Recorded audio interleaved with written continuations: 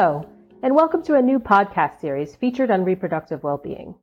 This podcast is a partnership between Power to Decide and the Reproductive Health National Training Center, with funding from the Office of Population Affairs and the Office on Women's Health.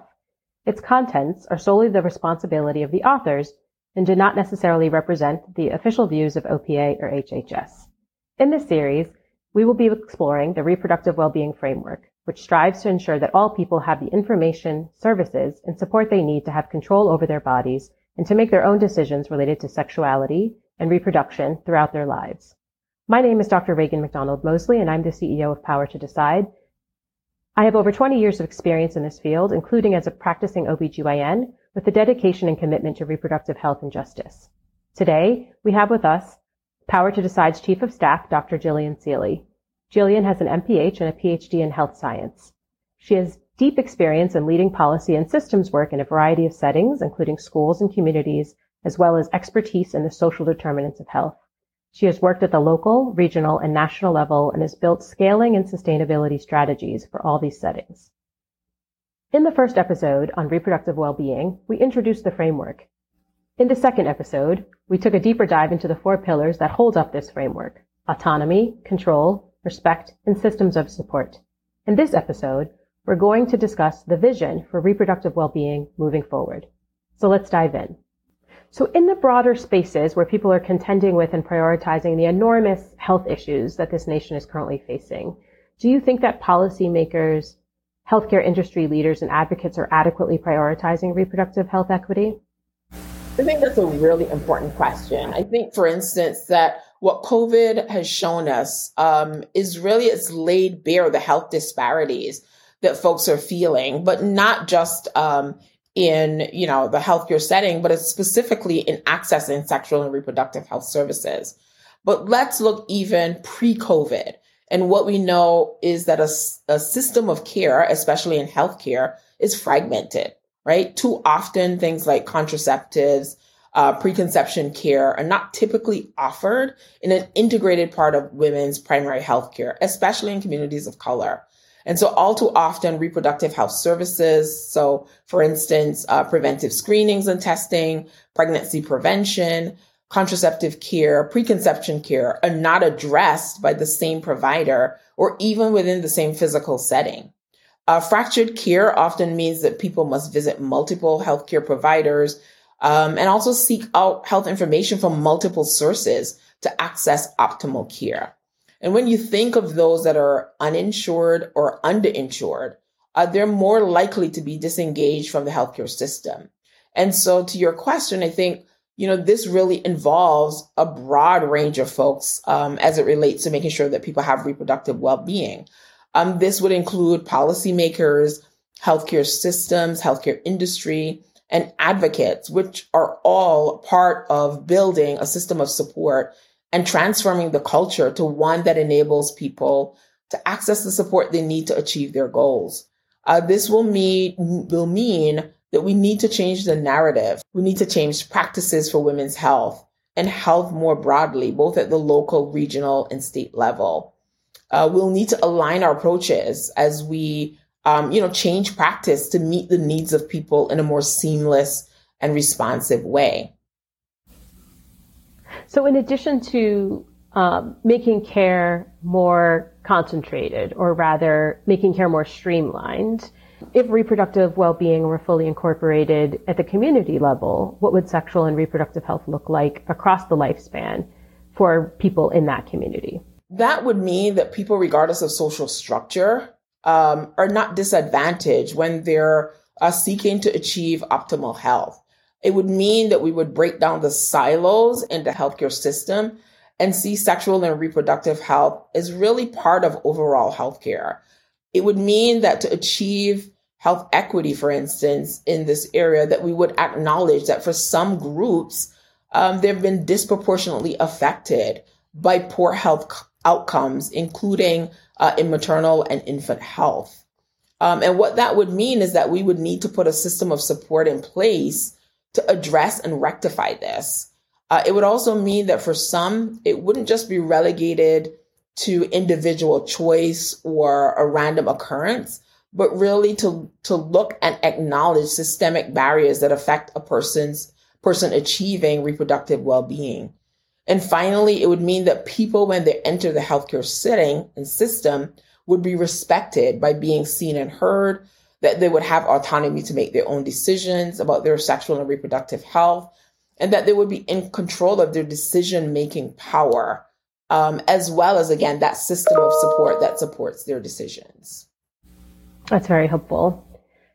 As we discussed in our last discussion, we have a long way to go to get to the point where reproductive well-being is a reality, but that it's feasible and obtainable. If you could rank, right, or prioritize the areas where you would sort of make the greatest impact for reproductive well-being, if you had a magic wand, right, to ensure that reproductive well-being was fully inculcated in our communities and culture, where would you prioritize and where would you act first? To be honest, when we engaged those 40 national organizations, I think we were all, in the same thinking that one of the first and foremost places that we wanted to adopt reproductive well-being, to develop a framework and to engage, to get us on the path of, again, something that might seem aspirational, but is definitely totally doable, is really looking at providers and the healthcare system as the first place to start. And when I use the word healthcare providers, I use that term to not just include clinicians, but also folks like community health workers, doulas, home visiting nurses, as well as social service providers, and areas where people are being touched by health and social systems. And the goal was really to transform the way in which these sectors, at the institutional and the practice level, communicate with people to support their reproductive well-being. And so we knew that there had to be a paradigm shift in the system of support and the way that we were centering patient care. And again, we knew that one of the places that we would start would be at the healthcare and provider level, but we also knew that should we help them think about how they would shift their practice to include the tenets of reproductive well-being, we also knew that then this would trickle down to patient experience as well. Additionally, we also understood that others needed to be a part of this work and a part of this conversation, including communities, policymakers, faith-based organizations, youth-centered organizations, anywhere where people were touched by, a system. We knew that they also needed to be, part of the conversation. So I would say, touching the healthcare system, but knowing full well that those were not the individuals or the systems that needed to be touched only, is one of the things that we discussed. So you mentioned the community level needing to be an important component of this, right, to make this a reality for all. What tools do you think are needed to support reproductive well-being at the community level? I think there are a few tools that communities need to make reproductive well-being successful. And while we establish the national work around reproductive well-being first, we know that real change happens locally, right? And in fact, we know this intimately because 8 of the communities that we're currently working with have demonstrated that. So one of the things we know is that communities wanted and need a platform to be able to do collective impact work, which is often not easy. And they also want to be part of a larger collective. People don't want to think that they alone are doing this in their community, that there are others also that are moving towards this movement of reproductive well-being. And so this allows for the spread and scale and the sharing of ideas. We know at Power to Decide as a national organization that communities themselves are the best positioned to identify and to implement the most effective strategies to support reproductive well-being. And so this is one of the reasons early on in the work that we did, in addition to convening those 40 national organizations, we also convened 50 community experts. And these experts included practitioners, there were advocates, there were researchers, to aggregate best practices, evidence-based strategies, and lessons learned And then what we did is we took all these and created a reproductive well-being place-based toolkit to promote reproductive well-being at the local level, understanding that these strategies would have to be customized because, again, communities are very different. The toolkit included 4 main areas of action that we collectively, just based on those experts who obviously have expertise working at the community level, that we knew would help build that local system of support for reproductive well-being. And these included health equity, policy, education and communication, and healthcare delivery.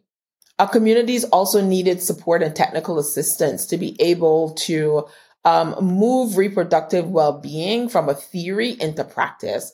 And also, I'll say finally that it doesn't hurt if funding is available to help communities to put the pillars of reproductive well-being into practice. I think often we ask communities to, implement policies, procedures, and practices, but without the necessary funding for them to not only implement, but for it to be sustainable. We don't, as we talk about reproductive well-being, we don't want it to just take hold for, the next year or two. We want this to be integrated into the system of care that communities are providing. Yes, and funding is essential for these communities to be able to prioritize the specific areas and gaps that they have identified for themselves, right, as sort of their need locally. As we know, narrative change doesn't happen overnight. What do you think it will take, and who needs to be involved for reproductive well-being to take hold and for this paradigm shift to occur in terms of a long-lasting change? And how can reproductive well-being move from an idea to a practiced reality? I think there are many folks that need to be involved in this. I think back to the social determinants of health, and we think about the barriers to care, and we understand that there's not just one constraint that, for instance, a family might be experiencing as they access the healthcare system and look at reproductive well-being. And so with that in mind, knowing that the issues that folks face are multifaceted, it's going to take us having a wide collaborative to be able to address this. And as I mentioned before, the work that we've done, it took a collective effort to look at what is happening in the landscape and then to think about how we rectify that and how we think about what a paradigm shift might look like. So it's definitely an opportune time to include, and we have done that, other movements as well as we continue to do this work. Again, when we started this work, we knew that we needed to start with healthcare and social service providers, but it can't stop there. We know that there are various levers that need to be pulled to ensure that reproductive well-being, including in our place-based work, need to be involved. We need to look at supportive policies of reproductive well-being, which would include policymakers and advocates.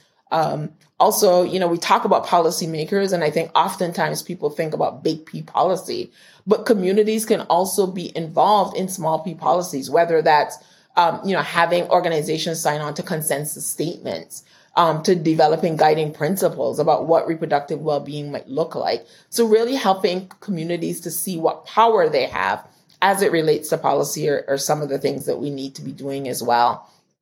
Also thinking that we want to make sure that as we talk about patient-centered care and the healthcare that we're providing, that it's culturally responsive and linguistically appropriate, which is very, very key. We heard that over and over again, that this is vital to making sure that reproductive well-being is achieved. And it will take all of us ensuring that all people have equitable access to information, services, systems, and support that they need to be able to control their bodies, to make their own decisions related to sexual and reproduction throughout their lives.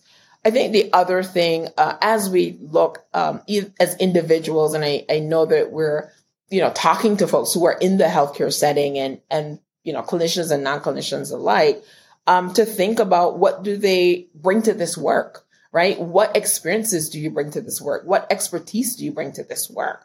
What keeps you doing this work, right? as we know, when we talk to providers, we heard that many of them embrace the tenets of reproductive well-being, definitely wanted to see that their patients were given, the optimal health care, but that there were systems in place, whether that's billing or other systems that prevented them from doing it. So really understanding what keeps providers doing this work and wanting to make sure that their patients have reproductive well-being. And then finally, I think also asking, what values do you hold in this work, right? Because I think that's something that's also important as we look at communities, as we look at the healthcare system, to ensuring that reproductive well-being is achieved for all people. That's amazing.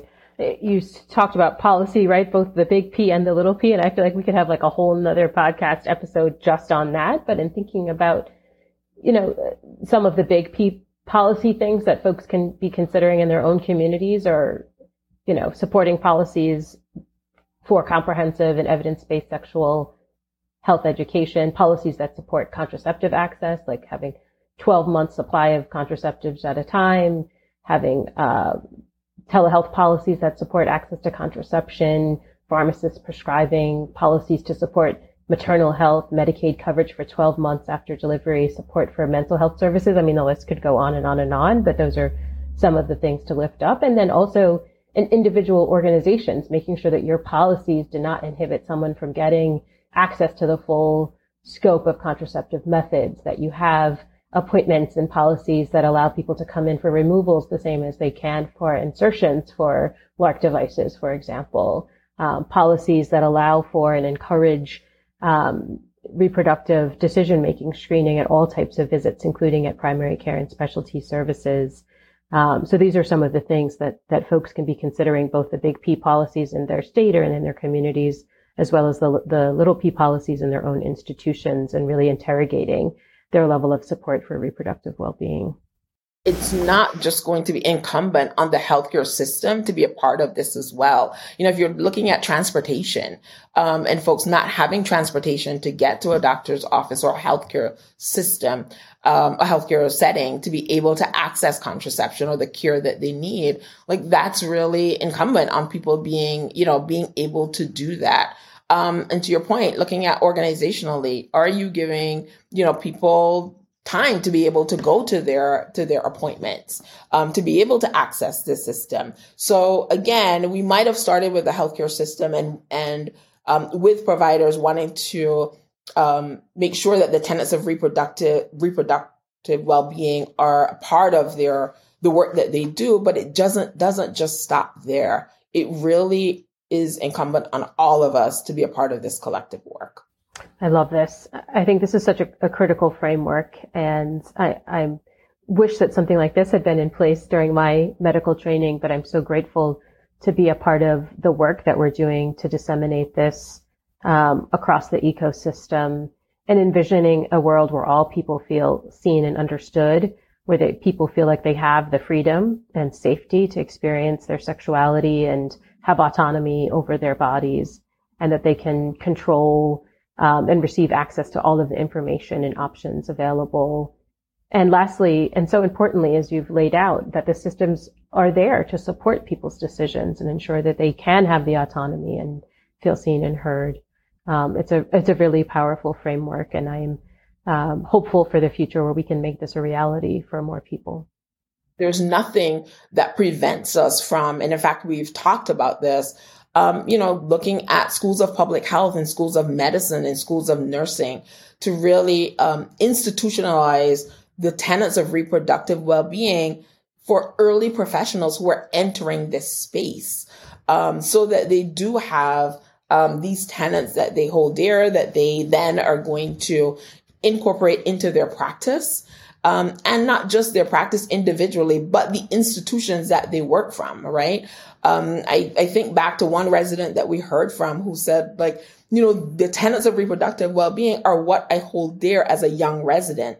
But when I went into the hospital setting, it was a total contrast to what I felt I needed to give to my patients. And as a young resident, there's a rub about being able to go into an institution that is, many years old and trying to institute the tenets of reproductive well-being. So I think there is a push-pull there, as was evident based on this resident story. And so I don't think there's anything that prevents us, and in fact encourages us to really look at young professionals as they're entering this space to arm them with the tenets of reproductive well-being. I think that's right. And building a cadre of the next generation of providers for whom this is just a part of how we practice and how we see the world, and an expectation for patients and communities. I love that.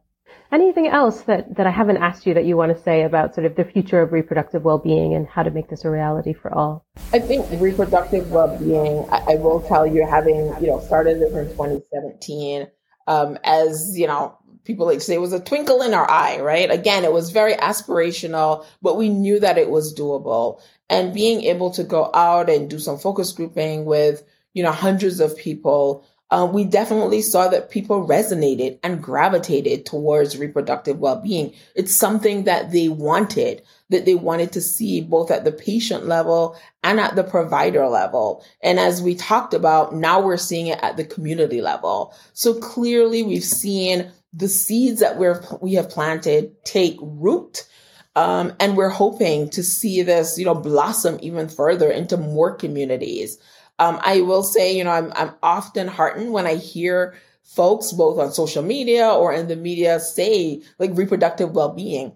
It's not part of the overall vernacular yet, but we're seeing inklings of people using that phrase. And so we want to hear more of it, but we also want people not just to talk about it, but to make sure that they're institutionalizing it all over, not just in healthcare settings, but in where people are touched by systems, and to create those systems of support that it becomes the expectation of those seeking those services that reproductive well-being will be, and the tenets of reproductive well-being will be something that they experience. Thank you so much, Jillian. This has been a really powerful discussion. I want to just remind everyone of what the pillars are for reproductive well-being. They are respect, autonomy, control, and systems of supports. And I want to encourage you to think about what it would look like in your community if everyone was working towards reproductive well-being, and what you need to get there, and what you or your organization can commit to in order to advance reproductive well-being in your own community. Thank you so much, Jillian, again, for this informative and amazing and powerful discussion. It's been so great to speak with you. To follow the work of Jillian, follow her at Tweet for a Cause. That's at TWT4 a cause on Twitter. And you can follow me at Dr. Reagan on Twitter. And please stay connected with Power to Decide by following at Power to Decide on all platforms. This podcast was produced as a partnership between Power to Decide and the Reproductive National Health Training Center. And you can learn more at rhntc.org.